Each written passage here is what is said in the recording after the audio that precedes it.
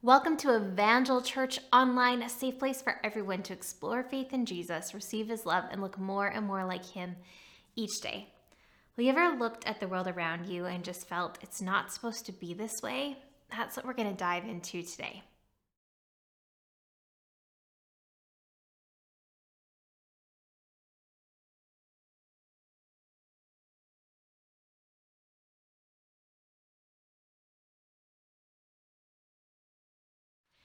As we're filming this, it has been another kind of heart-wrenching week. The needless deaths, not just in the States, but here in Canada, as we've lost service men and women, on top of the continued devastation of natural disasters and war worldwide. Do you ever catch yourself just looking at the world around you thinking it is not supposed to be this way?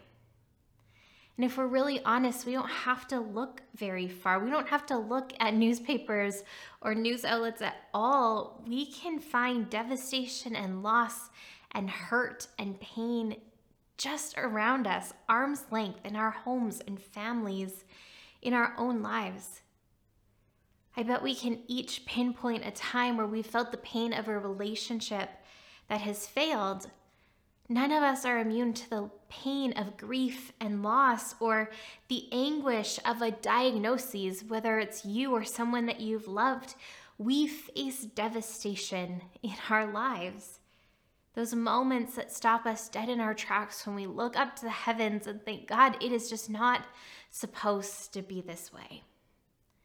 So what do we do when we're face to face with everything that is opposed to the joy and the peace and the hope and the life that our souls actually crave? What do we do when we come face to face with devastation? How are we supposed to respond when life takes a turn that it just wasn't supposed to take?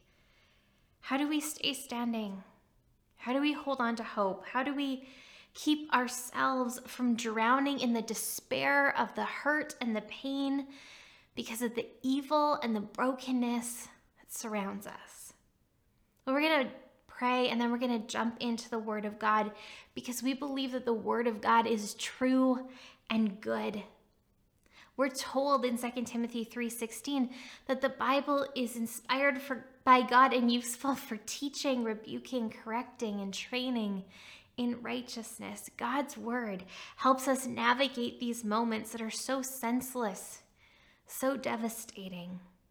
These moments when we're at a loss of what to do. So God, we thank you that you are our comforter. It's one of the names you've given to yourself. You are the Prince of Peace. As one of the names you gave to yourself, you are the man of sorrows, acquainted with suffering. It's one of the names you gave yourself because you understand. You relate to us when we are trapped in these moments that feel so senseless. These moments that we grapple with and can never make sense of because they don't have a meaning. They're just a result of the brokenness surrounding us. But we do believe that you're good. We believe that you can bring good out of all. We believe that because you are our comfort and our peace, because you are wisdom, that you will help us to navigate our way through those moments when all we can say is it's not supposed to be like this. So Holy Spirit, would you speak your comfort? Would you allow those words, which are just of my own ideas, would they just die before they're even spoken? But Spirit of truth, would you lead and guide us into all truth? In your precious name, amen. Well, there are two extremes that we can be tempted to go to amid devastation, where we feel too much or we choose not to feel at all. And either option, if we lean towards one or the other, will have us stuck and living in a place of deep unhealth. So let me elaborate on what I mean. The first temptation is that in the midst of devastation, we feel too much. We can get stuck in the despair, unable to move on because everything in our life is now wrapped around this one moment of trauma. This moment of pain or loss or fear now dictates every decision we make in our present and our future. We feel too much. And when we feel too much, the natural inclination of protection that we do to surround our heart is to operate out of fear, to hide away, lest we face pain again. But on the other pendulum swing extreme, we can choose not to feel. Instead, we can decide that what we really need to do is to clam up, to harden our hearts so that they don't feel. And we become cynical and jaded and angry or just numb, so we don't have to feel the pain of the situation. The problem is that if we don't address pain, it doesn't actually go away. If we bury it, it comes out somewhere else. But we won't be able to choose where the pain escapes. We were chatting this week with someone in the office, just with what's happening in our world and the heaviness of it and the effects of global media, global news coverage, and how really as humans, our brains and our hearts were not created to be able to carry the weight of the devastation from every part of the world simultaneously, on top of the pain that most of us carry in our own lives and families. And yet, this is the world we live in. We can't hide ourselves away. We have the internet. We have social media. And so how do we walk through it? How do we feel and continue to live and love? How do we avoid the traps on both ends of the pendulum? And what do we do with our pain and our sorrow? Well, you've heard me say it before. I love David. And if I'm not really sure where to go when I'm reading my Bible, I often will find myself gravitating towards the Psalms. I love the honesty that's present there. I love the invitation to bring my very real pain and anger and doubt to God. There's this myth surrounding God that has roots that come from a good place, but the result is a barrier in our relationship between us and God. So let me start with the roots so you understand what I mean. The root is that we are to fear, revere, and honor God. This is true, and it's good. We should fear, revere, and honor God. If that's true, then therefore, when we pray or talk to God, we should do so in a respectful and honoring way. And this also is true and good. We should have some humility when we're coming before the God of the universe. But the twist or the myth is that if I voice my anger, my frustration, my disappointment, my discontent, my doubts to God, that is not respectful or honoring. And that is not true. In fact, this twisting of truth puts up these massive barriers in our relationship with God. See, if I can't bring all of me, I can't be known, and in turn, I can't know someone else. If all you see are the parts of me that I want you to see, the positive things, you'll know a part of me, but you will never know me. And likewise, in our relationship with God, if we are constantly trying to filter our emotions and our words when we come before God, if we are tailoring the parts of us that God gets access to, we will never allow ourselves to be known or to fully know Him. And the irony of all of that twisted belief is that God actually already knows. He sees our hearts. He knows our thoughts.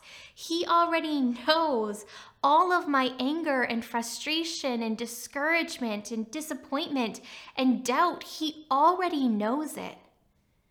And in trying to hide it from Him, I haven't really hidden it all I've done is surrounded it and made it inaccessible to the healing of God. We aren't getting away with hiding anything. We're only keeping that part of ourselves in darkness. This is the beauty and the wisdom of God, is he dictated what parts of the Bible were supposed to be there. This invitation from the Psalms to feel, to lament, to cry out to him with exactly what we're feeling, to lay it all out before him. This invitation from God through the wisdom of the Psalms that says, I can bring the real me, the broken me, the messy me before God, because I saw that he allowed others to. There's this invitation to look around at the mess that we live in and be fully transparent with God. It's the beauty and wisdom of the Psalms. It's a call beckoning from the heart of God to uncover myself before him. God, I don't understand why. I don't understand why you didn't intervene. I don't understand why you didn't change the story. I don't understand where you were in the terror of that elementary school. I don't understand why you didn't heal. I don't understand. Not only don't I understand, I'm hurt, and I'm angry, and I'm disappointed. And sometimes I just feel like you've failed. And when we uncover what we're holding, when we uncover the real and raw that we're carrying, when we name it and we feel it and we speak it to the Prince of Peace, the Holy Spirit, God Almighty, what we do is we uncover it. We bring it to the light and we allow God to have access to our hurt and to our anger, to those moments we don't understand why. We uncover it and we give him access. As I read the Psalms, not only is it this beautiful invitation to bring what I'm really feeling before God, as I watch it modeled before us, it's also really truly mesmerizing to watch these 180-degree turns that the Psalms often take. Like there's this anguish and this pouring out of all of this anguish, and then all of a sudden it turns to praise, or this anger, like God, kill them all. Just this like outpouring of anger. And then all of a sudden there's this turn to this declaration of truth. That's the strength of bringing what's hidden before God.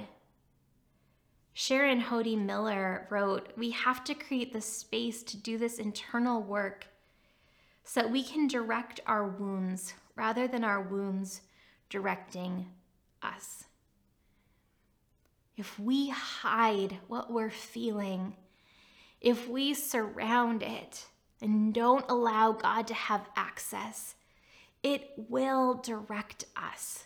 Our pain will make us go to one of those pendulums where we either feel too much and live in this perpetual state of fear to keep from feeling any more, or we'll harden our hearts to the point where we can't feel at all. But that's not the fullness of life that God offers us.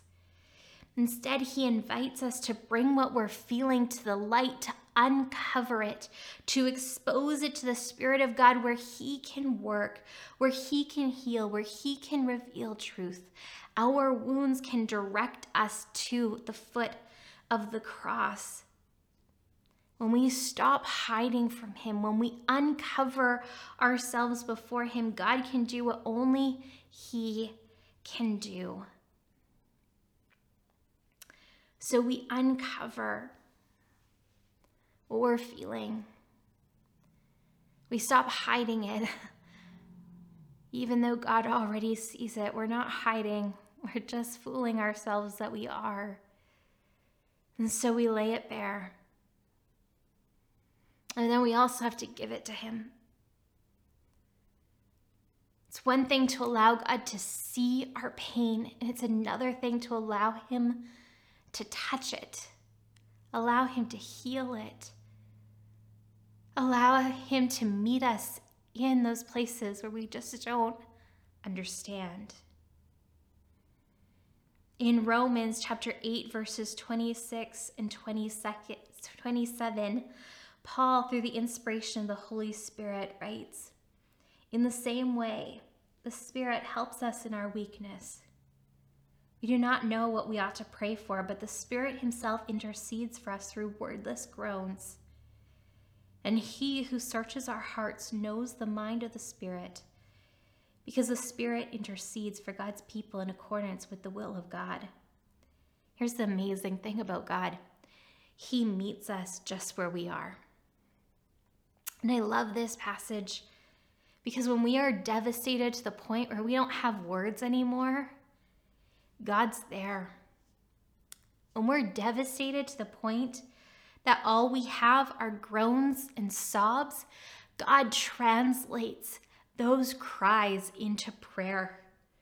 When we take the step of faith to uncover ourselves, bringing our very real before God, and then stretching out those hurts before him, God meets us right there. He meets us right there in the pain.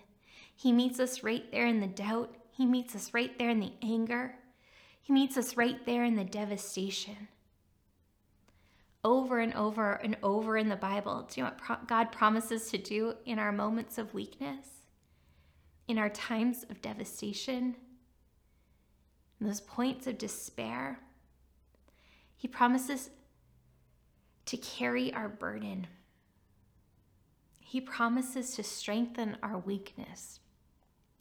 He promises to give us joy in our mourning. He promises to be near when our heart is broken. In the act of surrender, we find life.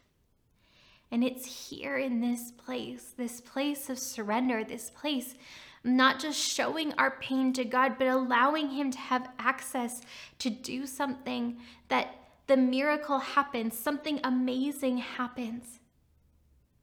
When our lives were so full of the hurt and the pain and the questions, somehow God creates space where we're able to hold both sorrow and joy at the same time.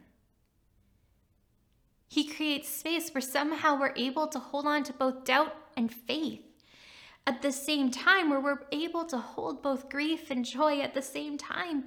Because God doesn't shame us in our surrender. He meets us there, and then he begins to do what only he can do.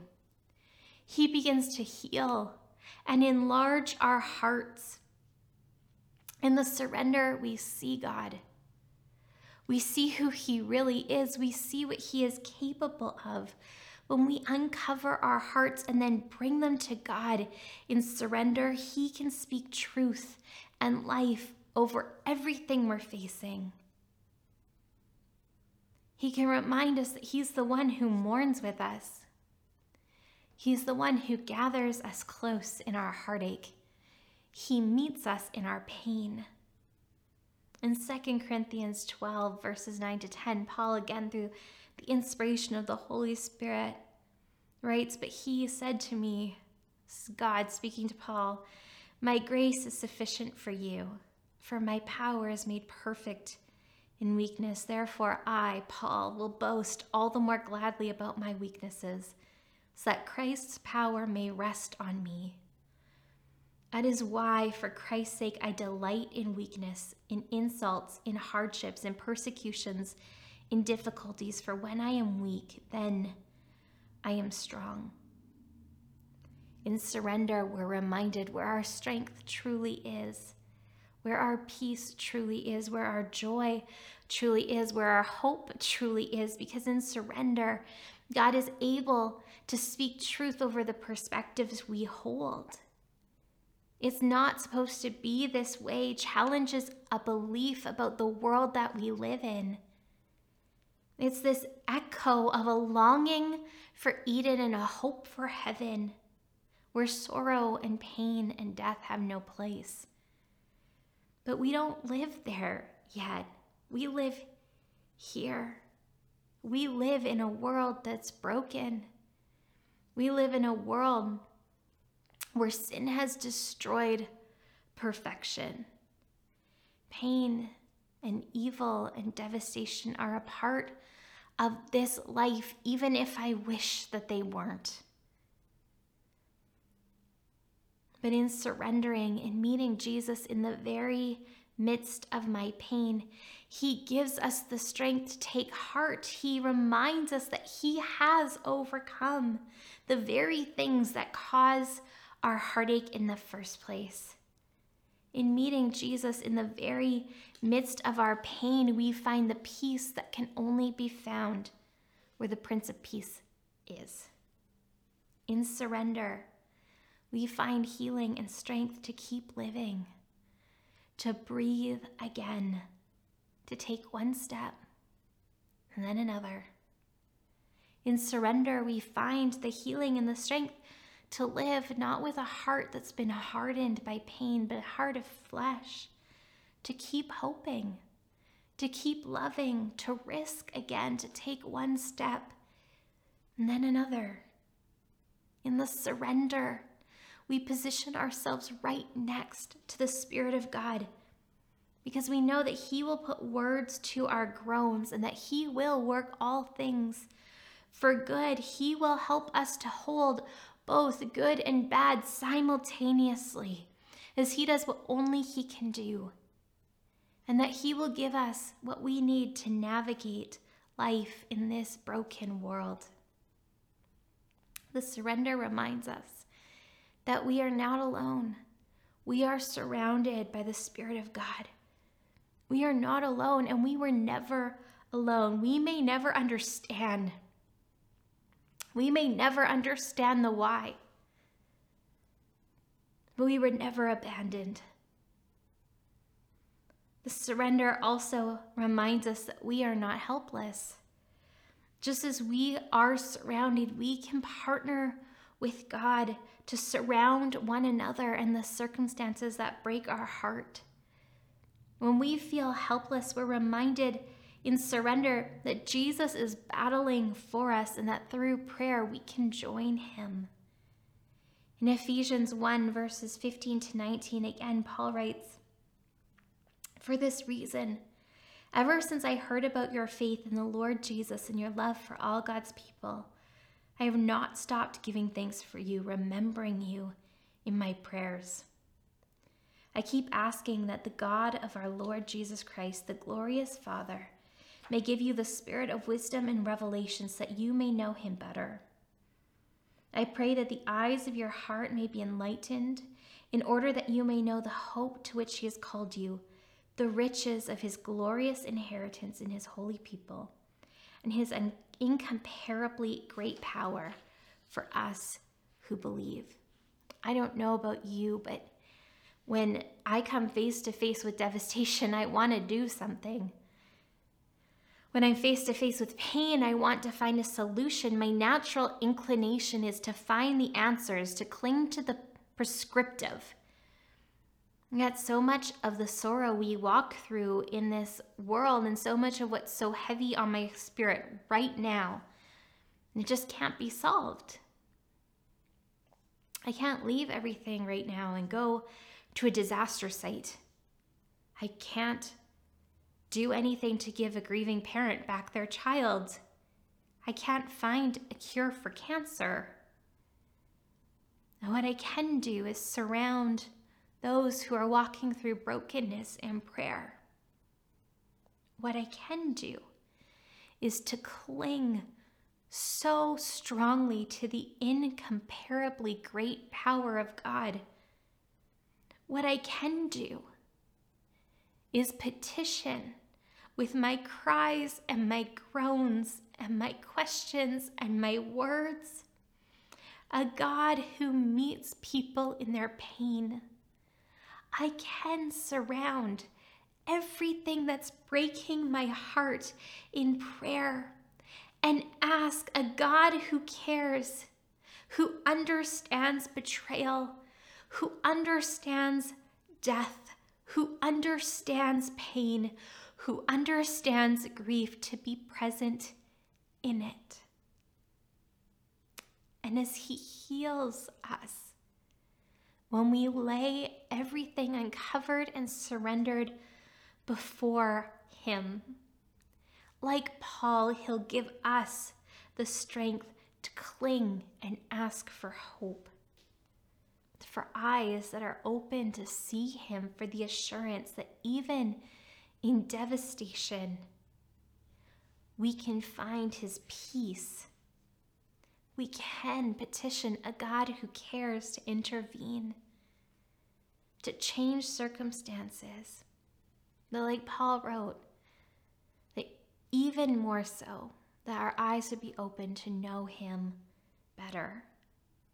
I mentioned earlier that our "it's not supposed to be this way" cries were echoes and reminders that we weren't made for here.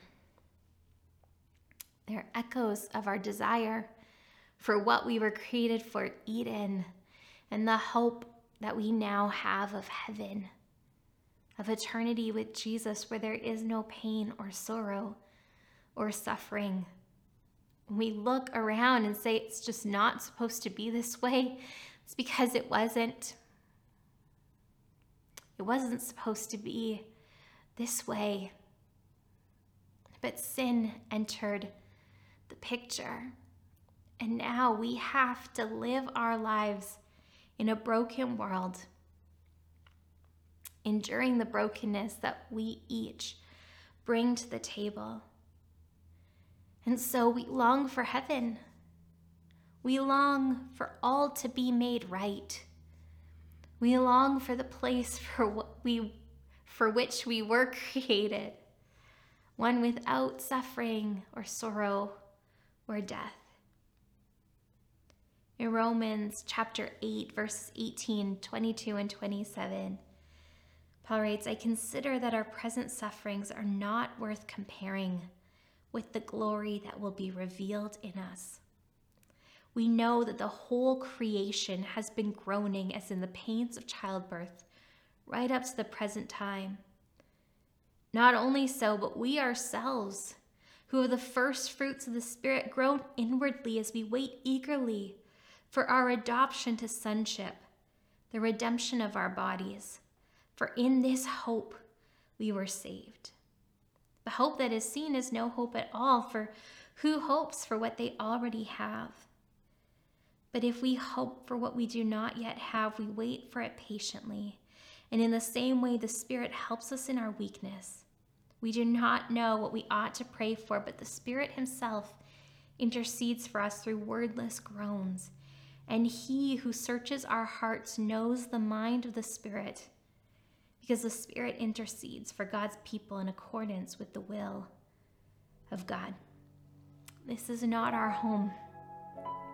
And while we wait longingly, while we endure the momentary sufferings that this life brings, as we look around at the devastation and think it is just not supposed to be this way, we do have the Prince of Peace who steps into our brokenness and brings strength and healing so that we can walk through our life with hope, with life, and with joy. And we can allow the Holy Spirit to make a way for us, to intercede for us when we don't know what to say or do, to give us the strength to hold the good and the bad simultaneously. We can uncover our hearts and surrender them before God so that He can heal those places within us, that we don't bury our heads in the sand. but with compassion, with love, clinging to peace and hope, we begin to surround the circumstances of this world with prayer. And we don't do any of it alone. Not only is God with us, but He has gifted us one another to rejoice and to mourn with, to shoulder burdens with, to pray with. And it's not supposed to be this way. It's not. But let's let those cries of our heart lead us to Jesus. Let's allow those cries of our heart to keep us soft before Him, uncovering our pain and surrendering it to Him so that He can heal, and so that He can lead us to places where we can surround in prayer and practically help those that He loves so dearly. As we close, I don't know what your story is this morning. I don't know if you've been walking and holding pain and sorrow, or if, like me, you just are overwhelmed by the amount of devastation that we've been watching worldwide for a few weeks now. But would you join me in praying? And if you're on the other end of this screen and you would like somebody to pray with you, more than just the generic prayer I'm going to pray in just a moment, our team would love to pray for you. You do not need to walk through life alone. We have a prayer hub on our website, and we're going to put a link right here in the video description there. And you can always contact us at our office or through our text line. You don't have to do any of this alone. Not only is God with you always, but He has gifted the family of Christ to one another to walk through this world together. And so we would love to pray with you. We're going to pray and we're going to do communion. So please don't log off just as soon as we say amen. Well, Father God, we know that You are no stranger to sorrow. We know that through Jesus we have a high priest who understands our weakness. That Jesus, You grieved along with Mary and Martha as Lazarus died. Even though You knew that You were about to do a miracle, You met them in their pain, and You meet us in ours. And so as we bring our very real feelings before You right now, as we bring our pain and our hurt and our anger and our questions and our devastation before You, would You meet us there? Would You meet us in the surrender? Would You wrap Your arms of comfort around each person who's on this video? Would You meet us there? Would You begin to remind us that You have not forgotten us, You have not abandoned us, and You have not failed? Would You meet us there? Would You remind us of hope? And for those who can't even get words out, would You translate their cries to prayers? I thank You that You are our comforter. You are the Prince of Peace. You are the one who can heal all things. You are the one who gives us the ability to cling to hope and joy, even in the middle of suffering and pain and loss. It's just who You are. We don't understand, but it's who You are. And so would You meet us here as only You can? We surrender. Would You do Your work? In your precious name, amen. Hey guys, thanks for staying with us, and thank you, Lisa, for that word. In fact, that word, that idea that this is not our home, that we are pursuing something more beyond this, that things are not right, that realization becomes like the key component to this moment that we say yes to Jesus. And today, as we kind of come to the Lord's table, let's just be reminded of that. In Matthew 26, starting verse 26, says, "Now as they were eating, Jesus took bread, and after blessing it, he broke it and he gave it to the disciples and said, 'Take, eat. This is my body.'" And Jesus, of course, is referring to both his literal body, but he's also referring to the symbol of his broken body, because he knew that he was about to be broken for humanity, broken because of our brokenness. And this kind of realization that the world is broken, and what a profound thought to know that Jesus, God, came to this world, to this broken world, to this world where things aren't what they should be. And he made a way to bring reparations. He made a way to bring repair to that relationship that we desperately need to have with our Creator. And so today, as we break the body together and partake together, may we be reminded of the broken body of Jesus as he came and he identified with brokenness so that he could be our Savior. So let's partake together. It goes on, "And he took a cup, and when he had given thanks, he gave it to them, saying, 'Drink of it, all of you, for this is my blood of the covenant, which is poured out for many for the forgiveness of sins.'" And here's where I really want to kind of take a look today. "I tell you, I will not drink again of this fruit of the vine until that day when I drink it new with you in my Father's kingdom." There is such a profound hope as we come to the table together today, that though we see the brokenness of this world, though we live in the midst of it, we are not of this world.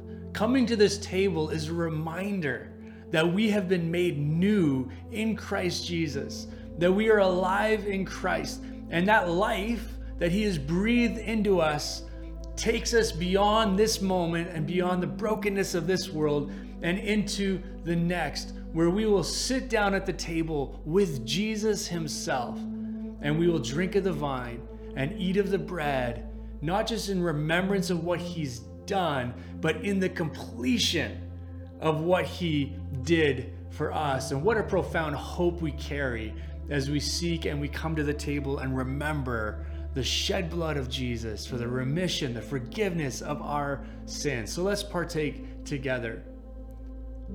So Lord, we thank you so much for this table. We thank you for the opportunity to, even in this limited way, to gather around the table, to be reminded that it was your broken body that brought wholeness to our body, soul, and spirit. It was your shed blood that covered our sin and our shame. And so, Lord, we thank you that because of that, we have such hope for that kingdom to come, that kingdom that you are going to establish in fullness. Lord, what a humbling thought that we can be a part of that kingdom because of the work of Jesus in our lives. So I pray for every person, those exploring faith, Lord, would you give each of them an encounter with Jesus? For those, Lord, of faith, in this moment, as we gather around the table together in like-mindedness, Lord, we thank you for the reality that you have breathed into us by your Spirit through Jesus Christ. And we thank you for the hope that we have in Jesus' name. Amen. Thank you so much for gathering around the table with us, friends. God bless.